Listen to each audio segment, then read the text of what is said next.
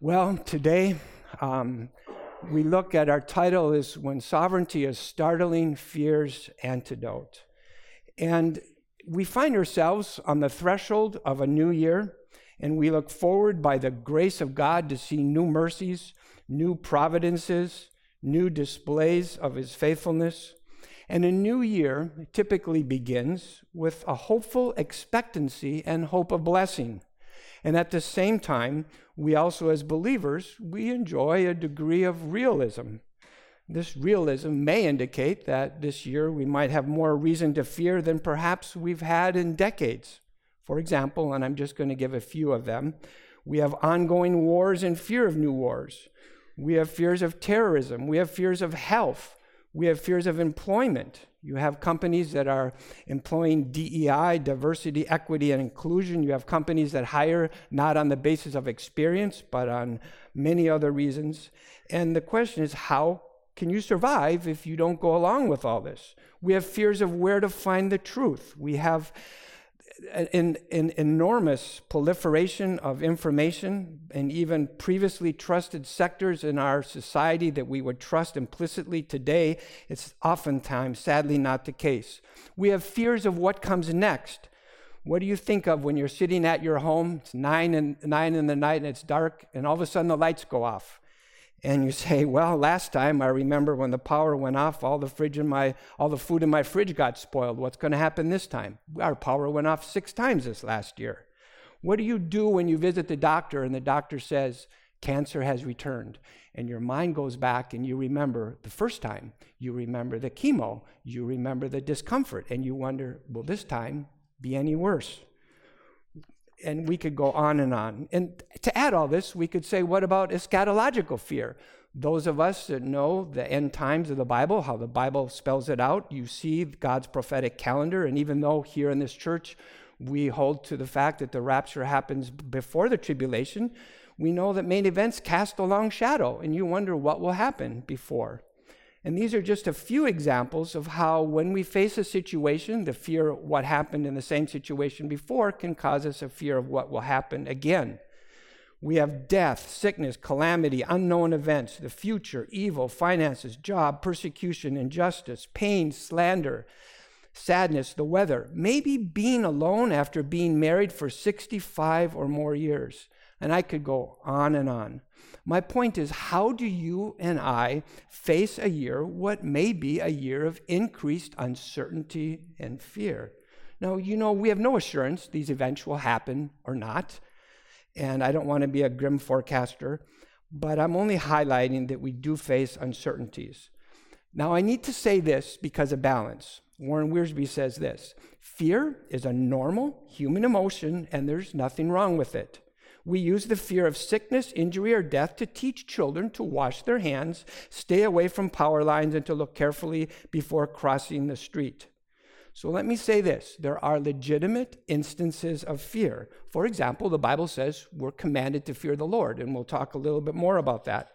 We're commanded to what? Be angry, but sin not. Both are emotions, fear and anger. But you and I live in a fallen world. Sin has affected our entire body. And even though we are redeemed, and even though that being the case, we still have a sin principle within us. We can express our emotions in ungodly ways.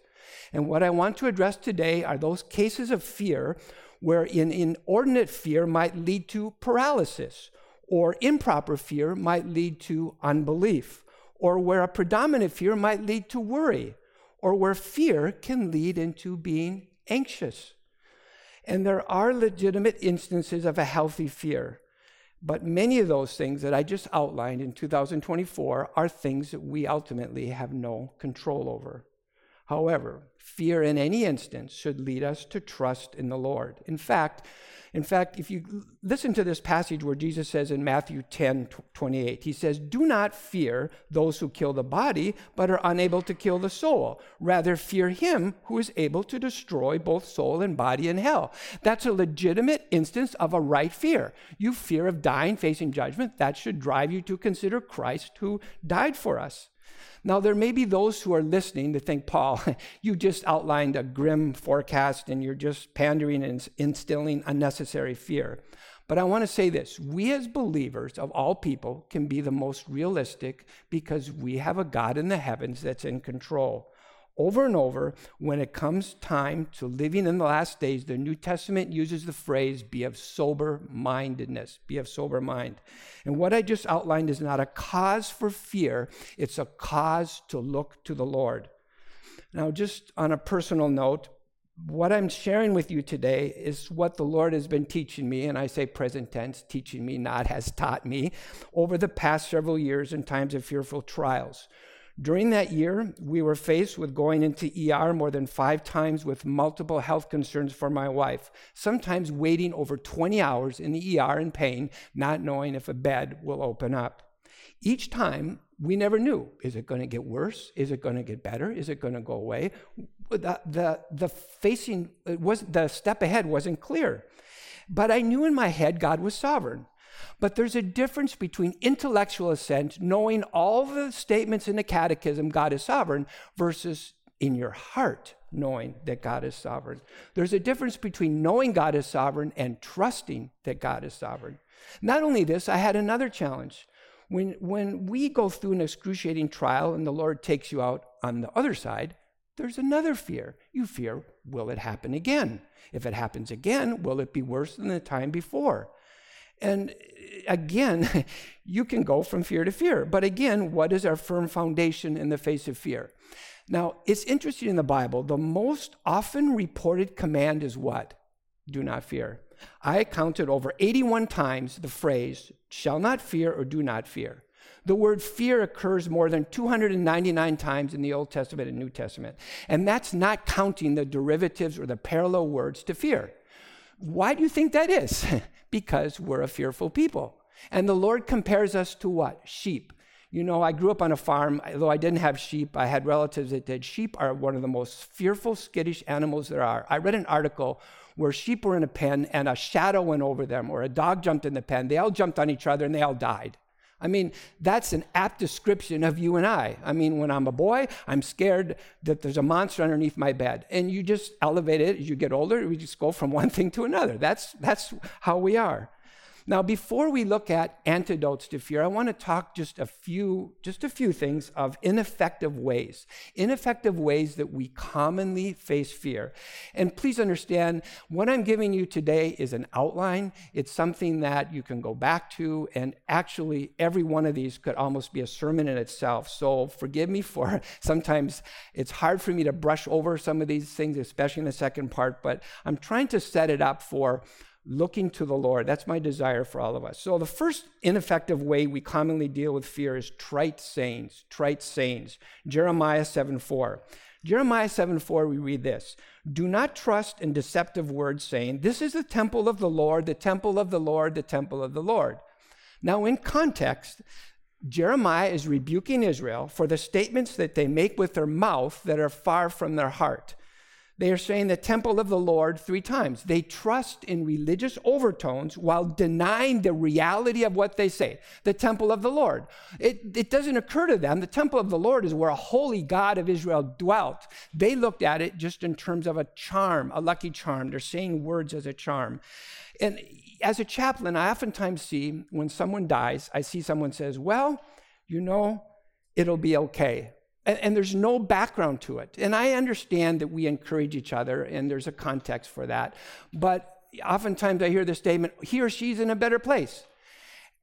And you never ask, well, how do you know that? You know, some people never think of eternity. They never think of heaven. And they give a quick thing, oh, he's in a better place. But how do you get there? What is the better place? How do you know for sure? I can't ask those questions. But again, people have a way of just attaching trite sayings to satisfy fears. And there's a second improper way that we often find ourselves to respond to fears, and that's naivete. Listen to these 2 sections from Proverbs. Proverbs 14, verses 15 and 16. The naive believes everything, but the sensible man considers his steps. A wise man is cautious and turns away from evil, but a fool is arrogant and careless. And then Proverbs 26:16. The sluggard is wiser in his own eyes than 7 men who can give a discreet answer. Here you have a contrast. The naive go forward with no concern. They just don't consider what's ahead. That's contrast with a sensible man, which, by the way, in the New Testament, you can use the term someone of sober-mindedness. The Old Testament says sensible. You consider your steps. If I do this, or you consider those things. And it says a wise man is cautious and turns away from evil, but a fool is arrogant and careless. You just go right ahead, like lemmings, oftentimes. And so, again, you've all heard the phrase, ignorance is bliss. You know, and today, it's very interesting. When you look at ignorance is bliss, I think there's more information available today than we've ever had. But the question is there discernment to go along with it? I talk to many people that get their news, for example, off YouTube. But you don't know YouTube has an algorithm. Under that algorithm, they exclude many things that are truthful, and they feed things that are not true or are half true. And people get their information from that. Today, more and more, it's not the amount of information for ignorance, it's discernment. Discernment is one of the biggest things that's lacking. There's a third thing that we turn to oftentimes to deal with fear, and that's human strategy. Human strategy. Psalm 118, 6-9, we read this, "The Lord is for me, I will not fear. What can man do to me? The Lord is for me among those who help me." Then he goes on to say in verse 8 of Psalm 118, "It is better to take refuge in the Lord than to trust in man. It is better to take refuge in the Lord than to trust in princes." So here you have two ways of facing fear. Trust in the Lord or you trust in man. Now, I have to be careful here because many times it's both or it's one or the other. I'll give an example. Remember Moses when Israel left Egypt and they had the Red Sea in front of them and the Egyptians behind them. They couldn't go forward, they couldn't go backwards. What did Moses say? "The Lord will fight for you while you keep silent." In other words, we couldn't do anything. It had to be only the Lord. But also, to be balanced, I need to mention what Nehemiah said. Nehemiah said this, "At whatever place you hear the sound of the trumpet, rally to us there. Our God will fight for us." Nehemiah says, God will fight for us. But then the very next verse you see, "So we carried on the work with half of them holding spears from dawn until the stars appeared." So what was Nehemiah trusting in? Was he trusting in their own ingenuity of spears? Well, not really, because he said, "Our God will fight for us." Here you have the balance. The Lord gives us responsibility. We take what responsibility we can, but that doesn't supersede or mean God will fight for us. We do what we can, but ultimately it's God. And so, again, we could say much more about this, but I just want to say that ultimately it's God, even though we use human efforts. There's still another reason that we face improperly fears. And I want to mention something that is particularly true with believers, and that would be an improper fear or an improper understanding of God. It's an incorrect fear of God. A fear not of God's holiness, but what God might do next in his sovereignties. You see, what I'm trying to share is that when we face an excruciating trial, without warning, even maybe without attribution, trials which have no clear ending, certain kinds of trials which can elicit paralysis and fear, you wonder what will happen next. If God did this, is the next one going to be worse than what I just faced? And that's a fear that's very common. And just listen to me, just think about it. So you know God, and you know he's sovereign, he did a trial, but you fear God because you don't know if something's going to happen next. I have a good friend in another state who's church planting. We've known him for over 25 years. Their teenage son died, and one of the struggles that they had was, you know God is sovereign, but is God good? He just took away my child. How can I trust him? Listen to Job. This is very interesting. You can take the issue of sovereignty in Job. It's a very interesting study. Job says this in Job 23, verse 13. He said, "But he is unique." That's speaking, Job is speaking of God. "But he is unique, and who can turn him? And what his soul desires, that he does. For he performs what is appointed for me, and many such decrees are with him." Job saw the sovereignty of God in his trial. He said, he performs what's appointed for me. God does it. He's appointed. He's in control. He has decrees with him. What God desires, he does. He sees the sovereignty of God. Listen to the very next verse in Job 23:15. Therefore, I would be dismayed at his presence when I consider I am terrified of him. It is God who has made my heart faint, the Almighty who has dismayed me. Job came to a point where he was terrified of God. How can that happen as a believer? He's terrified because he correctly attributes his circumstance to God, and we'll look at this. It was even Satan did it, but it came under the sovereignty of God. He was terrified. He was terrified of God, but he acknowledged God's sovereignty. You know, this brings into play a frequent misunderstanding by believers. Believers call into question the providence of God, and they incorrectly state God's providence. I have heard people say, if someone, let's say someone is, you can incorrectly say, let's say someone in your family is murdered. Someone can say, God did it. That is an unpastoral, unshepherding way to say the sovereignty of God, but yet God is still in control. My point is, how do we look at that as believers? I want to begin first of all, you have to say in James 1:13, let no one say when he's tempted, I am being tempted by God, for God cannot be tempted by evil, and he himself does not tempt anyone. So when you look at trials, you cannot correctly say many times that God is the one who's doing evil. You can't say that because God can't.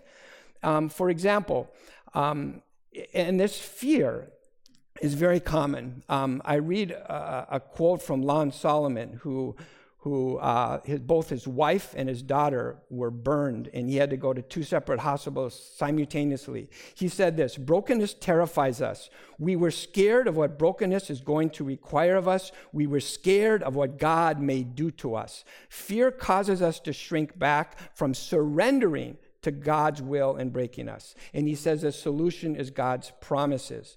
That's where Job was at. He was afraid of God because God took all his children. He became sick.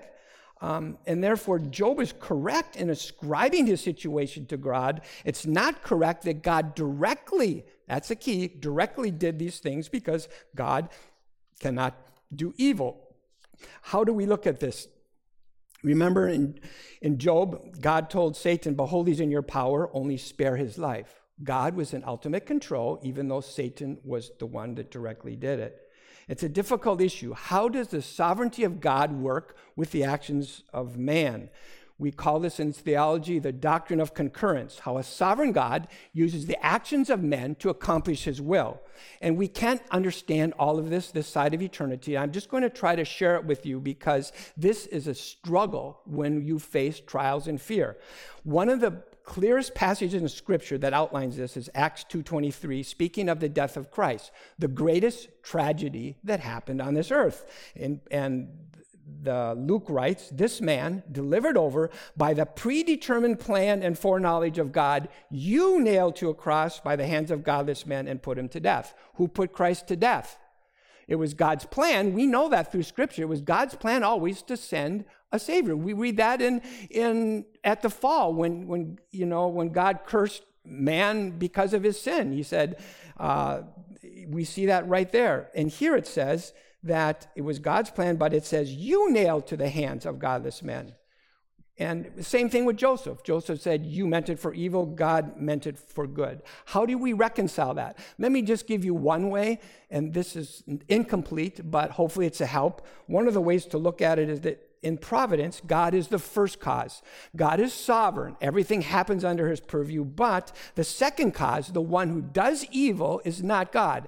God frequently uses evil and the disobedience of his preceptive will to accomplish his decretive will, meaning under God's will, everything that happens is under his decretive will. He's in control, he's not sovereign.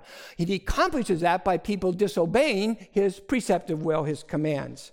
And for example, Lon Solomon says this. He says one way of looking at this is that God allows it. And he says there's really no difference between a sovereign God allowing something. Because if God doesn't allow it, it doesn't happen. God is in control. So that's why God allow it to me isn't the most helpful way of looking at it. It's better to say God is behind it, and he uses other people to accomplish his will. Now, I want to give, as we go forward, I want to move from just some ineffective ways to face fear into some, how can we fight fear? What are some antidotes? The very first thing we need to start with is God himself. God himself. And I want to give you a foundation.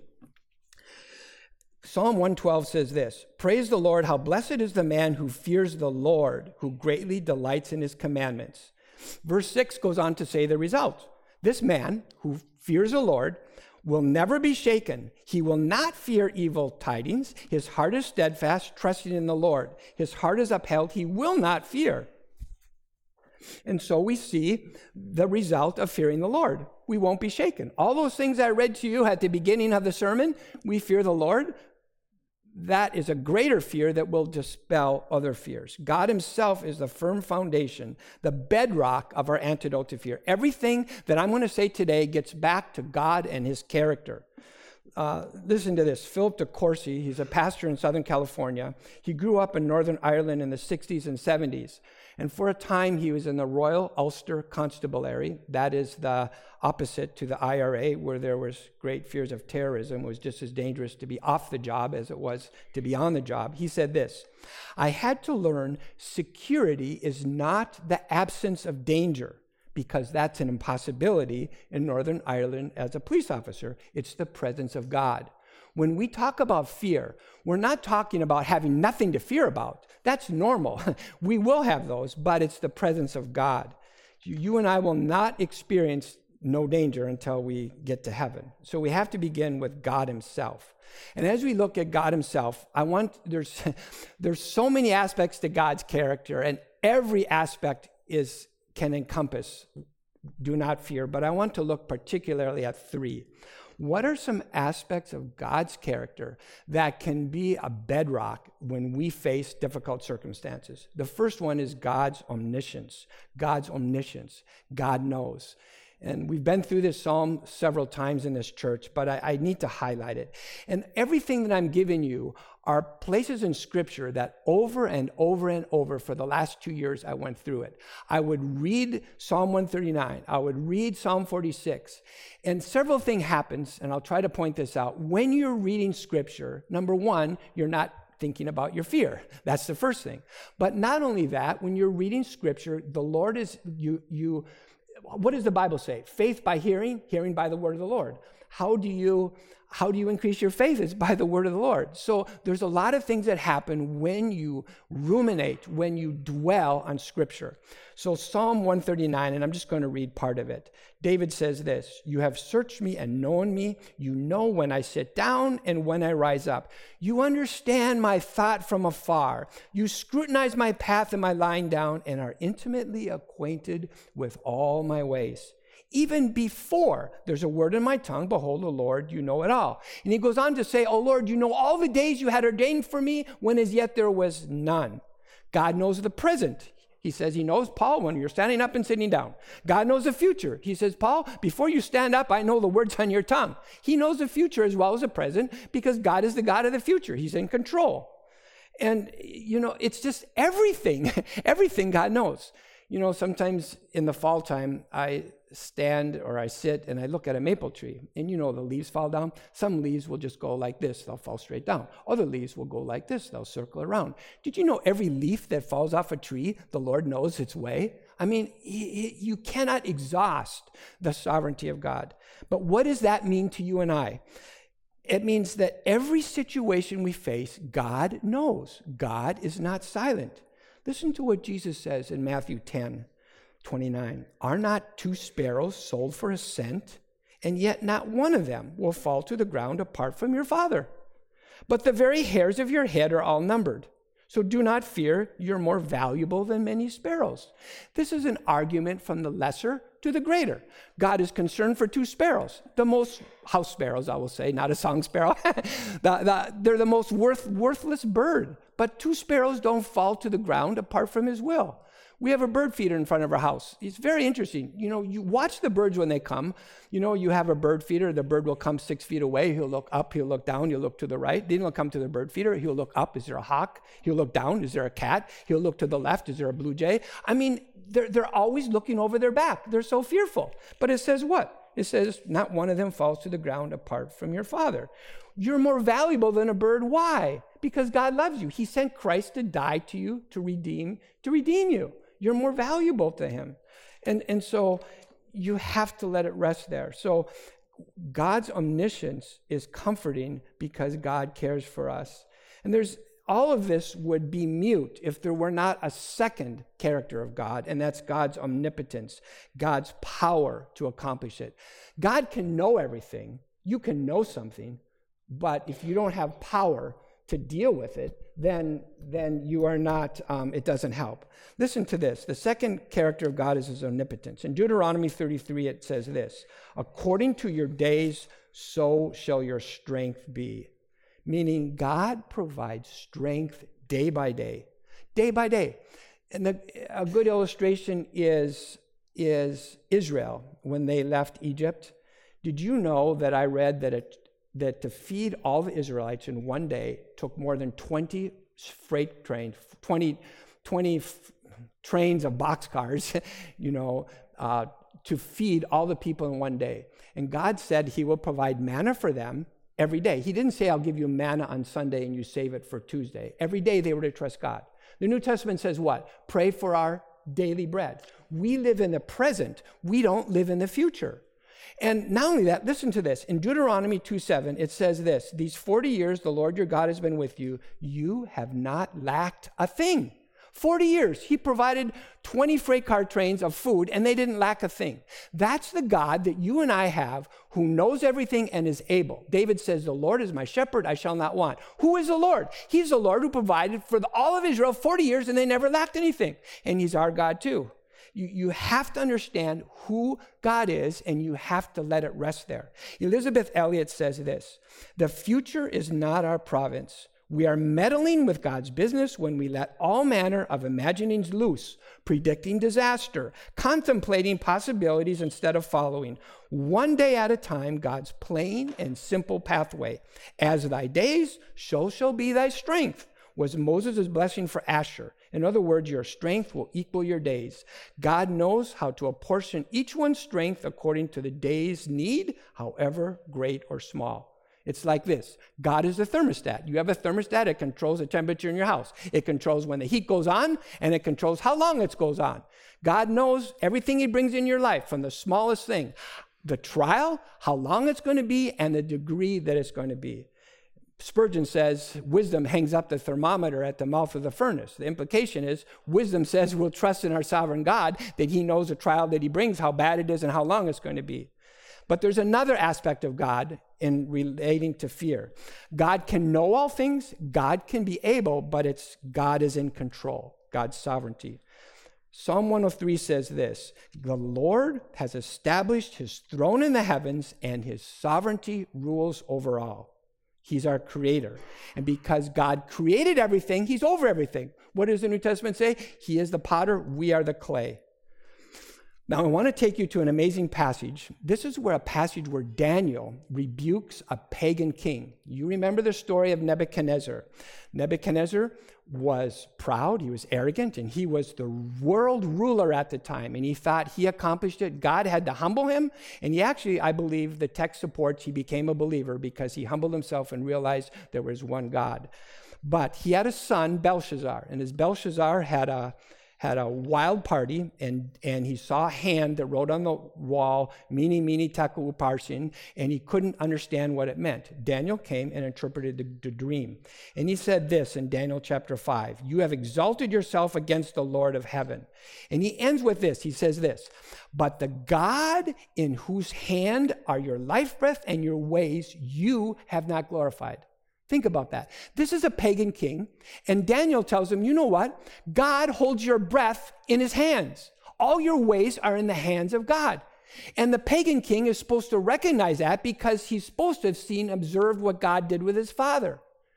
And here's the thing. all of us here, we have the New Testament, we have the Old Testament. Do we recognize it?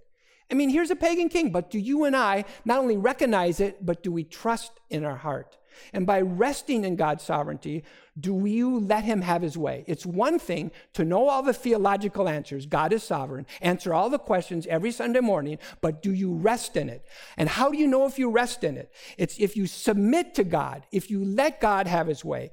By God's sovereignty, can you endure? By God's sovereignty, can you not fret? By God's sovereignty, can you not be preoccupied with the issue? That's what it means to really understand sovereignty when it goes from your head to your heart.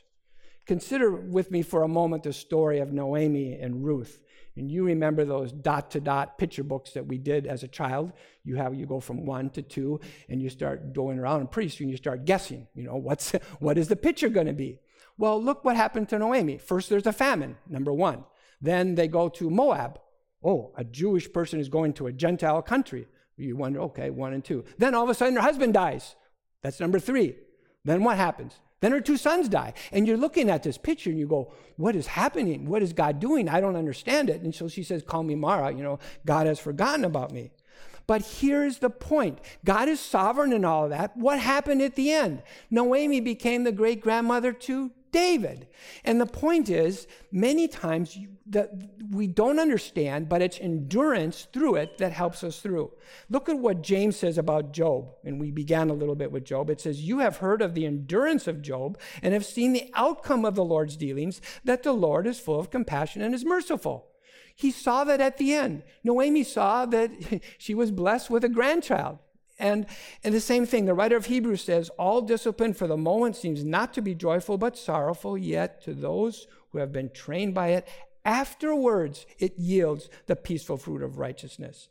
You have to endure through this by God's grace. But I want to give you some solid reasons that will help you to endure. So all too often, sovereignty is in the head, but there's a difference between resting in it. One man said, stabilize your soul with the sovereignty of God. And he continues, God's answer for troubled times has always been the same. Heaven has an occupied throne. Think about that. God is in control. He's on his throne. But how do you and I go from knowing that to resting in that? How do you go from our head to our heart? So I want to go a little bit farther and give you some real life examples from people in the Bible that are just like you and I, how we can go from our head to our heart when we fear. And there's a fourth antidote. We've talked about God's knowing, God is able, and God is control. But we want to look at Joseph. To these things of God's sovereignty, we want to add God's goodness. This is very important because it's one thing to acknowledge God's goodness, but you have to couple that with his goodness, because a person can be sovereign, but they can be evil. Just like I worked under Eastern Europe, under communism. Ceausescu was one of the worst dictators. You had Enver Hoxha, who was the dictator of Albania. They were sovereign, but they were evil. And this, again, is the trouble. We as Christians know God is sovereign, but when we have difficulty, we don't understand it. We can quickly say God is sovereign when all of a sudden something good happens, but when something bad happens, we question God's sovereignty. That's where you have to link sovereignty with goodness. How do we do that? Well, I know you know of these passages, but we need to land there. Genesis 50:20. Speaking of Joseph, Joseph says to his brothers, as for you, you meant evil against me, but God meant it for good, in order to bring about this present result to preserve many people alive. In Romans 8:28, we know God causes all things to work together for good to those who love God, to those who are called according to his purpose.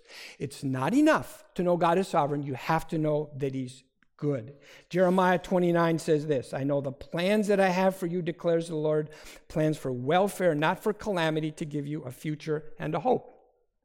In the first case, this is applying to Israel. Israel is going into captivity, and they would wonder, God, have you forgotten about us? God says, no, I have plans for future and a hope. And by the way, God's promises for Israel have not been eclipsed by the church. He has a plan. And secondarily, it applies to us. We know that the same thing is true with believers because we know of passages of like Romans 8:28, that God works all things together for good. Joseph rested in that. And we could talk a whole Sunday on this, but I need to go go to a second one. Not only does Joseph remember God's goodness, but Joshua remembers God's promises. And this is an outline. In your mind, when you face fear, you need to land on God's sovereignty. You need to land on God's goodness. Now you need to land on his promises. Joshua chapter 1, we read this. Moses, my servant, is dead. Now therefore arise, and this is God speaking to Joshua. Arise, cross this Jordan, you and all this people, to the land which I am giving them to the sons of Israel. Every place on which the sole of your foot treads, I've given it to you, just as I spoke to Moses. And those of you that know that song that's going around the world now, listen to this next verse.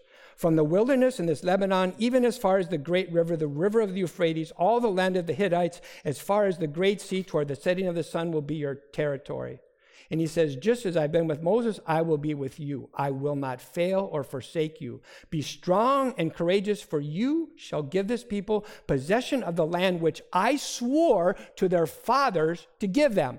The land promise is not abrogated. It's still in place, but the whole foundation, over and over in this section, and I could go farther, God tells Joshua, do not fear. Just as I've been with Moses, I will be with you. But the basis is what? The basis is God. He says, I swore.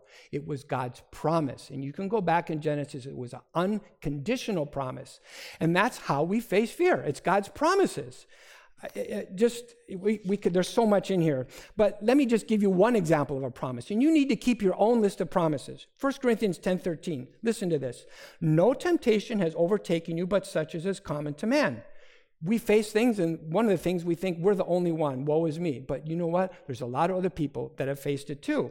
And it says God is faithful. That's the whole point. It's the character of God. Then he says, God who is faithful, who will not allow you to be tempted beyond what you're able. There you have God's control. God has a limit. He's not going to allow you to go beyond what you're able. He has a limit. And the problem is in a trial, you wonder, I've already at my limit. God, I can't bear it. But you need to know God has his hand on the thermostat. And then he says this, with the temptation, and by the way, in the Greek, you can translate that temptation or trial. Simultaneously, you could say with the trial, God will provide the way of escape also, that you will be able to endure. It's a summary of what we've talked about so far. God is in control.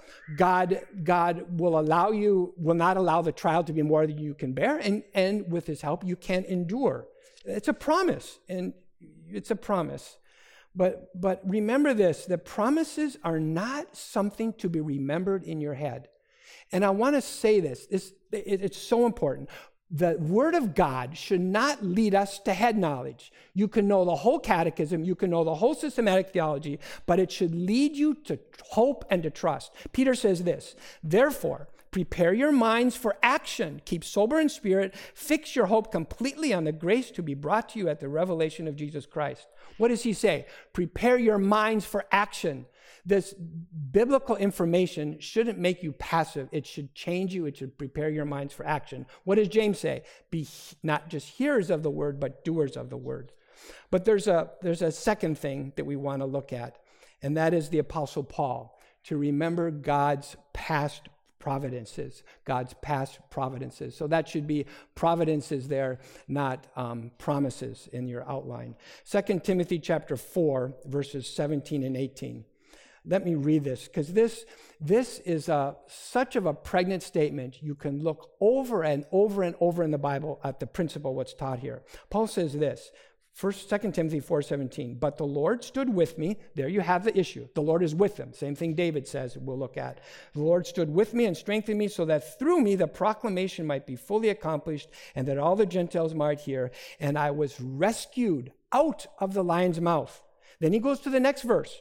The Lord will rescue me from every evil deed and will bring me safely to his heavenly kingdom. To him be the glory forever and ever. Amen. Now notice the link here. The assurances of the past led Paul to the assurance of the future.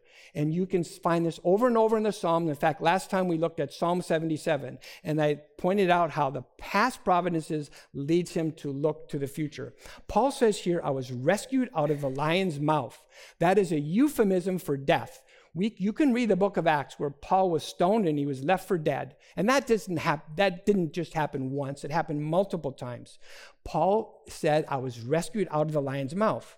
But what did he do? He looked back and he wasn't fearful. He looked back and he said, God rescued me. You know, you can hear of PTSD, and that's another thing with fear. Remember when I started, you can fear, if God did this once, is God going to do it again? You look back, and instead of looking at the fearful incidents, you say, the Lord rescued me. Paul looked back, God rescued me. He wasn't land on the fact, the lion, and you could be paralyzed by thinking that over and over. He said, God rescued me. But then he went from that to the future. He said, and he will bring me to his heavenly kingdom. So here we see the will of God is perfect. God had the power to save him in the past, and he rests in that, and he confidently places his future in the hands of God. Now, someone might say, Paul, well, the Apostle Paul was martyred. How can he say the Lord will bring me safely to his heavenly kingdom? Well, he's martyred. Where is the Apostle Paul today? He's in heaven. How does Revelation describe heaven? There's no tear or suffering. We don't need any sun because you have Christ there. I mean, it's a much better place. He is safe there. Now, I want to clarify something here because there's a sense you can get, I'm driving forward, but I'm driving looking in the rearview mirror. You know, sometimes looking back can instill more fear. And this is what I want to point out, that when you look back, you need to look that it's the Lord who got you through. Let me give you an example. The other day I was driving on a road, and it was the same road that I took to go from home to hospital to see my wife in the hospital. Many, many times, 2 a.m, 5 a.m, you know, you're going back. And I looked at that road and I go, that's fearful. I remember everything that happened in my mind when I was going on the road. And you can rest there. But then I thought, Paul, you know what? The Lord was with you. The Lord took you out. And so you have a choice. When you think of those fearful things in the past, remember the Lord got you through. And he got you through, and he will get you through again. That's the very thing that Paul did in this passage in Timothy. So that's, remember God's past providences. You can find this over and over and over. Israel always said, look back when your God took you out of Egypt. They were to look at that, the strength of God, and they were to apply that to their present situation. You and I can too, because it's the same God. We worship the same God. Look at Peter. Let's look at one more. Peter. Look to Christ. In Matthew 14, we have a very interesting occurrence, and very interesting. This follows the feeding of the 5,000. It's such a good example of having something go from your head to your heart. Here they're with Christ, and they see him do this miracle, feeding 5,000. You'd think, God can do anything, But yet, here was Jesus walking on the water, and it says the disciples saw him, and they cried out in fear. But immediately Jesus spoke to them, saying, take courage, it is I, do not be afraid. Matthew 14:27. Peter said to him, Lord, if it's you, command me to come to you on the water. And he said, come. Peter got out of the boat, walked on the water, and came to Jesus. But seeing the wind, he became frightened, and beginning to sink, he cried out, Lord, save me. And immediately Jesus stretched out his hand, took hold of him, and said to him, you have little faith, why did you doubt? Why did you doubt? And so that occasion happened after seeing the Lord do a miracle. And we see here the disciples were gripped by fear. How did Peter deal with this? And before I go to that, I want to say something else that's very interesting. Remember we talked about looking to the future, how that can cause fear? Listen to what Jesus told Peter. He said this in John 21. When you grow old, you will stretch out your hands and someone else will gird you, bring you to where you do not wish to go. Now, we said this, signifying what kind of death he would glorify God. Jesus told Peter how he was going to die. He told Peter, you're going to die of crucifixion. Now, if I was Peter, I would be wondering, well, if I say this, Paul, is that going to be your day? You would always wonder, when is that going to happen? I'd be fearful. And many times, I used to think when I was a new Christian, it'd be very nice to know where I would be in 5 years or 10 years. But then I concluded, the Lord, by his grace, has to prepare us for those times. Peter knew that he was going to die by crucifixion, but he didn't live in fear. Why? Why was that? Peter said this in 1 Peter 4:7, the end of all things is near, therefore be of sound judgment for the purpose of prayer. Peter prayed. Also, Peter learned the lesson of fixing his eyes on Christ. Hebrews says, fixing our eyes on Jesus, the author and perfecter of our faith. Peter, who was bold with Christ, was bold without Christ. You see in Acts, Peter gave a sermon at Pentecost. He was just as bold then as he was with Christ. Why? You can trace that to the filling of the Holy Spirit. Peter was filled with the Holy Spirit. The Holy Spirit also gives us boldness. But I just want to share something of how fear works, and how the Lord's sovereignty works. Let me see. I think. Let's go to the next one. Let's look at David. Remember that God is with you. Remember that God is with you. This is a principle that we see over and over. We see that with Joshua. David says this in Psalm 23:4. Even though I walk through the valley of the shadow of death, I fear no evil, for you are with me. Your rod and your staff, they comfort me. God said the same thing to Joshua. Just as I've been with Moses, I will be with you. Joshua saw firsthand how God was with Moses. God said, I'm going to be with you the same way. Psalm 27, David says, the Lord is my light and my salvation. Whom shall I fear? Even if an army encamps against me, I will not fear. Isaiah 41, do not fear, for I am with you. Do not anxiously look about you. I am your God. I will strengthen you. Surely I will help you. Surely I will uphold you with my righteous right hand. That takes on more significance when you understand who is the God that says that. The writer of Hebrews says the same thing. I will never desert you, nor will I ever forsake you. Hebrews chapter 13. So we may confidently say, the Lord is my helper. I will not be afraid. What can man do to me? You see, the secret of contentment in the light of fear is that the Lord will never desert you, never forsake you, and the Lord is with you. We could look at this for a whole Sunday, but let me go to another bedrock, the sons of Korah. The sons of Korah, and that's in Psalm 46. Psalm 46. And in this psalm, I'm just going to read the first few verses, and Matt went through this psalm some years ago. We see this: God is our refuge and strength, a very present help in trouble. Therefore, we will not fear, though the earth should change, and though the mountains slip into the heart of the sea, though its waters roar and foam, though the mountains quake at its swelling pride. Over and over, I go to this virtually almost every day.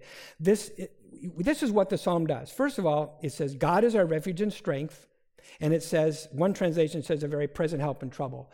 The Holman translation says, God is our refuge and strength, a helper who is always found. To me, that's more definite. It's saying the same thing, a helper that's always found. As a result, what does he say? Therefore, I'm not going to fear.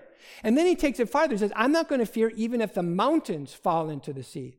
The implication is the most stable thing there is in the physical universe, a mountain. Even if the mountains fall apart, the most stable thing, I'm not going to fear. One of the first earthquakes I faced in California, the apartment was shaking. I ran out and I said, I'm going to stand on the ground because the ground is solid. I went to the ground and the ground started shaking. That's fearful. It's not supposed to shake. And you and I are facing, in our society, in our world, there's many things that we take for granted that are not as stable as they were before. And I'm not going to go into them, but you can apply them as you want to. What is our hope? God is more stable than them. And it's in this psalm, just very interestingly, there's one word that's repeated 3 times. Notice verse 2, the mountains slip. You see that word? That word is topple. And he's saying in the physical universe that when things topple, I will not fear. Then in verses 4-7, the other stanza, you have the same thing. Look, verse 5. God is in the midst of her. She will not be moved. She will not topple. So here you have the contrast. You have the physical. When the physical starts toppling, God is my refuge. Then you're in heaven with God. It says when you're with God, it will not topple. So there you have the solidity. And then you come to the last stanza, verses 8-11, and you have verses 6. It says, the nations made an uproar and the kingdoms tottered. That's what we see today. Kingdoms are toppling. And then he goes on to say, God makes wars to cease. He breaks the bows. He's striving, know that I am God. The Lord of hosts is with us. The God of Jacob is our stronghold. That psalm was the foundation of Martin Luther's song, that we're going to be singing at the end. And you know, Martin Luther faced many different things. Again, a very present help in trouble. I want to finish with this last one, and we could go many more. You won't believe what I left out. The Apostle John, remember perfect love. It says this, 1 John chapter 4, there is no fear in love, but perfect love casts out fear, because fear involves punishment, and the one who fears is not perfected in love.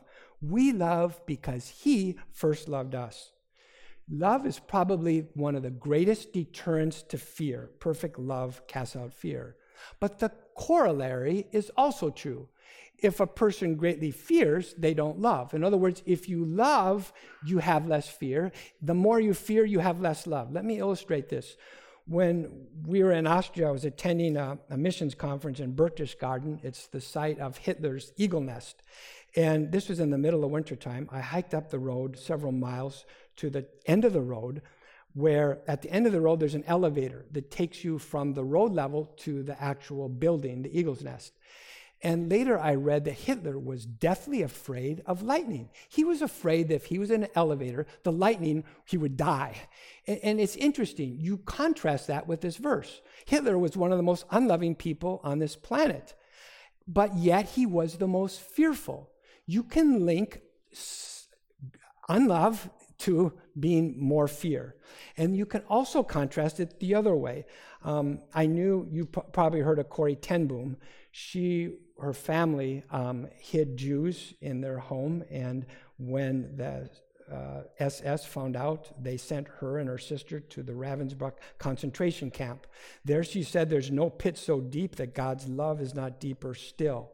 When she got out, she was speaking in a church, and there was a man in the back that came up, and he was a prison guard. And you can imagine the thoughts that would come back to your mind of the past. And he asked, would you forgive me? And she didn't immediately just, forgive him, but she hesitated, and she recognized all that had happened, but she realized that God loved her and forgave her sins, and that's what's enabled her to love him and express forgiveness to him. Love trumps fear. Here's another. So love is the supreme defier of fear. Many years ago, I remember reading one of Jay Adams' books talking about phobias, fear. He talked about a lady that was fearful of going across a bridge. Then he said one day this lady got a telephone call that her family member on the other side of the river was in desperate need for help. She immediately got in her car, drove across the bridge, and she never gave a second thought about fear for the bridge. Well, how does that work? The Bible says perfect love casts out fear. Her love for her family member overcame her fear. So again, this is another important part about fears. It's love, but also I want to take it to another angle, and that is God's love for us. Romans says nothing can separate us from the love of God. And I want to just show you how this works. In one of the most recent issues, I think it's in December of this year, the Voice of Martyrs devoted an entire issue to interviewing survivors of persecution. And in this particular issue, they interviewed survivors of the Peshawar suicide bombing in Pakistan that killed 127 people by a Muslim suicide bomber. And they interviewed Fahmy, who lost his 2 children and his mother. And when that happened, he said this, I didn't know what to pray, I didn't know how to pray, and I didn't know what to say to God. That aptly describes someone who's in a fearful situation. Sometimes it just takes your breath away. And then he said this. He said it changed. Now, listen to this. I want to see you how the principles, I'm telling you how it works. He said this. There was a pastor that came that spoke on the love of God. And he asked from Romans 8, he said, what will separate us from the love of God? Will this persecution? Will something else come that is just as bad? And there you have the fear of the future. And he said this. He said, I started to question myself while I was sitting in the church. And then I gave the same answer as Paul did in Romans. Nothing can separate me from the love of God. And he said that was his first motivation and strengthening of his faith. What does the Bible say? Faith by hearing, hearing by the word of God. These principles I'm giving to you are not just intellectual assents, but it works when you apply it in your heart, you ruminate it, and you apply it to our situations. No matter what you have gone through, no matter what you're going through, no matter what you're facing, you can trust your life to the one who died for you. The Bible says we love because he first loved us. The Bible says God demonstrates his own love toward us, and that while we were yet sinners, Christ died for us. The Bible says, he who did not spare his own son, but delivered him over for us all, how will he not also with him freely give all things? No matter who you are, you can trust the one who died for us. Maybe you're here today and you don't know Christ. Maybe you see your life before you and you fear what comes next. Maybe you hesitate to give your life for Christ because you fear that you have to leave your sin that you enjoy so much. Maybe you fear what will happen if I give my life to Christ. You can trust the one who loved you and died for you. Maybe you're here today and you know that Christ died for you. Maybe you've heard all the doctrines of the faith and you can know the whole catechism by heart. But do you know, is it in your heart? The question is, you need to know that everlasting arms will hold you up with the concern that comes ahead. You can trust the one who died for us. Let me close with this. We're going to be singing a song by Martin Luther, "A Mighty Fortress is Our God." Martin Luther one time was in conversation with Philip Melanchthon. Philip Melanchthon was a fellow reformer. Melanchthon said this to Luther, "Martin, what will we decide to talk about today?" And Melanchthon said, "Well, why not discuss the governance of the universe?" To which Luther said, "This day you and I will go fishing and we'll leave the governance of the universe to God." We need to leave the results of 2024 in the hands of the Lord who governs the universe. We can look ahead with absolute confidence that God's timetable is on track, even if he seems silent. Our times are in his hand, and even when he seems silent. So you can trust the one who died for us. Let's pray. Father in heaven, we thank you that we have a God in the heavens who orchestrates all things by the counsel of your will. Father, we thank you for Scripture that informs us of who you are and that you're a good God and that you accomplish your will always on time. Thank you that there are other people in the Bible that are just like us, that had trouble resting in that. Father, may you help us to rest in your kindness, in your providence, and that you would be glorified. And we ask this in Christ's name. Amen.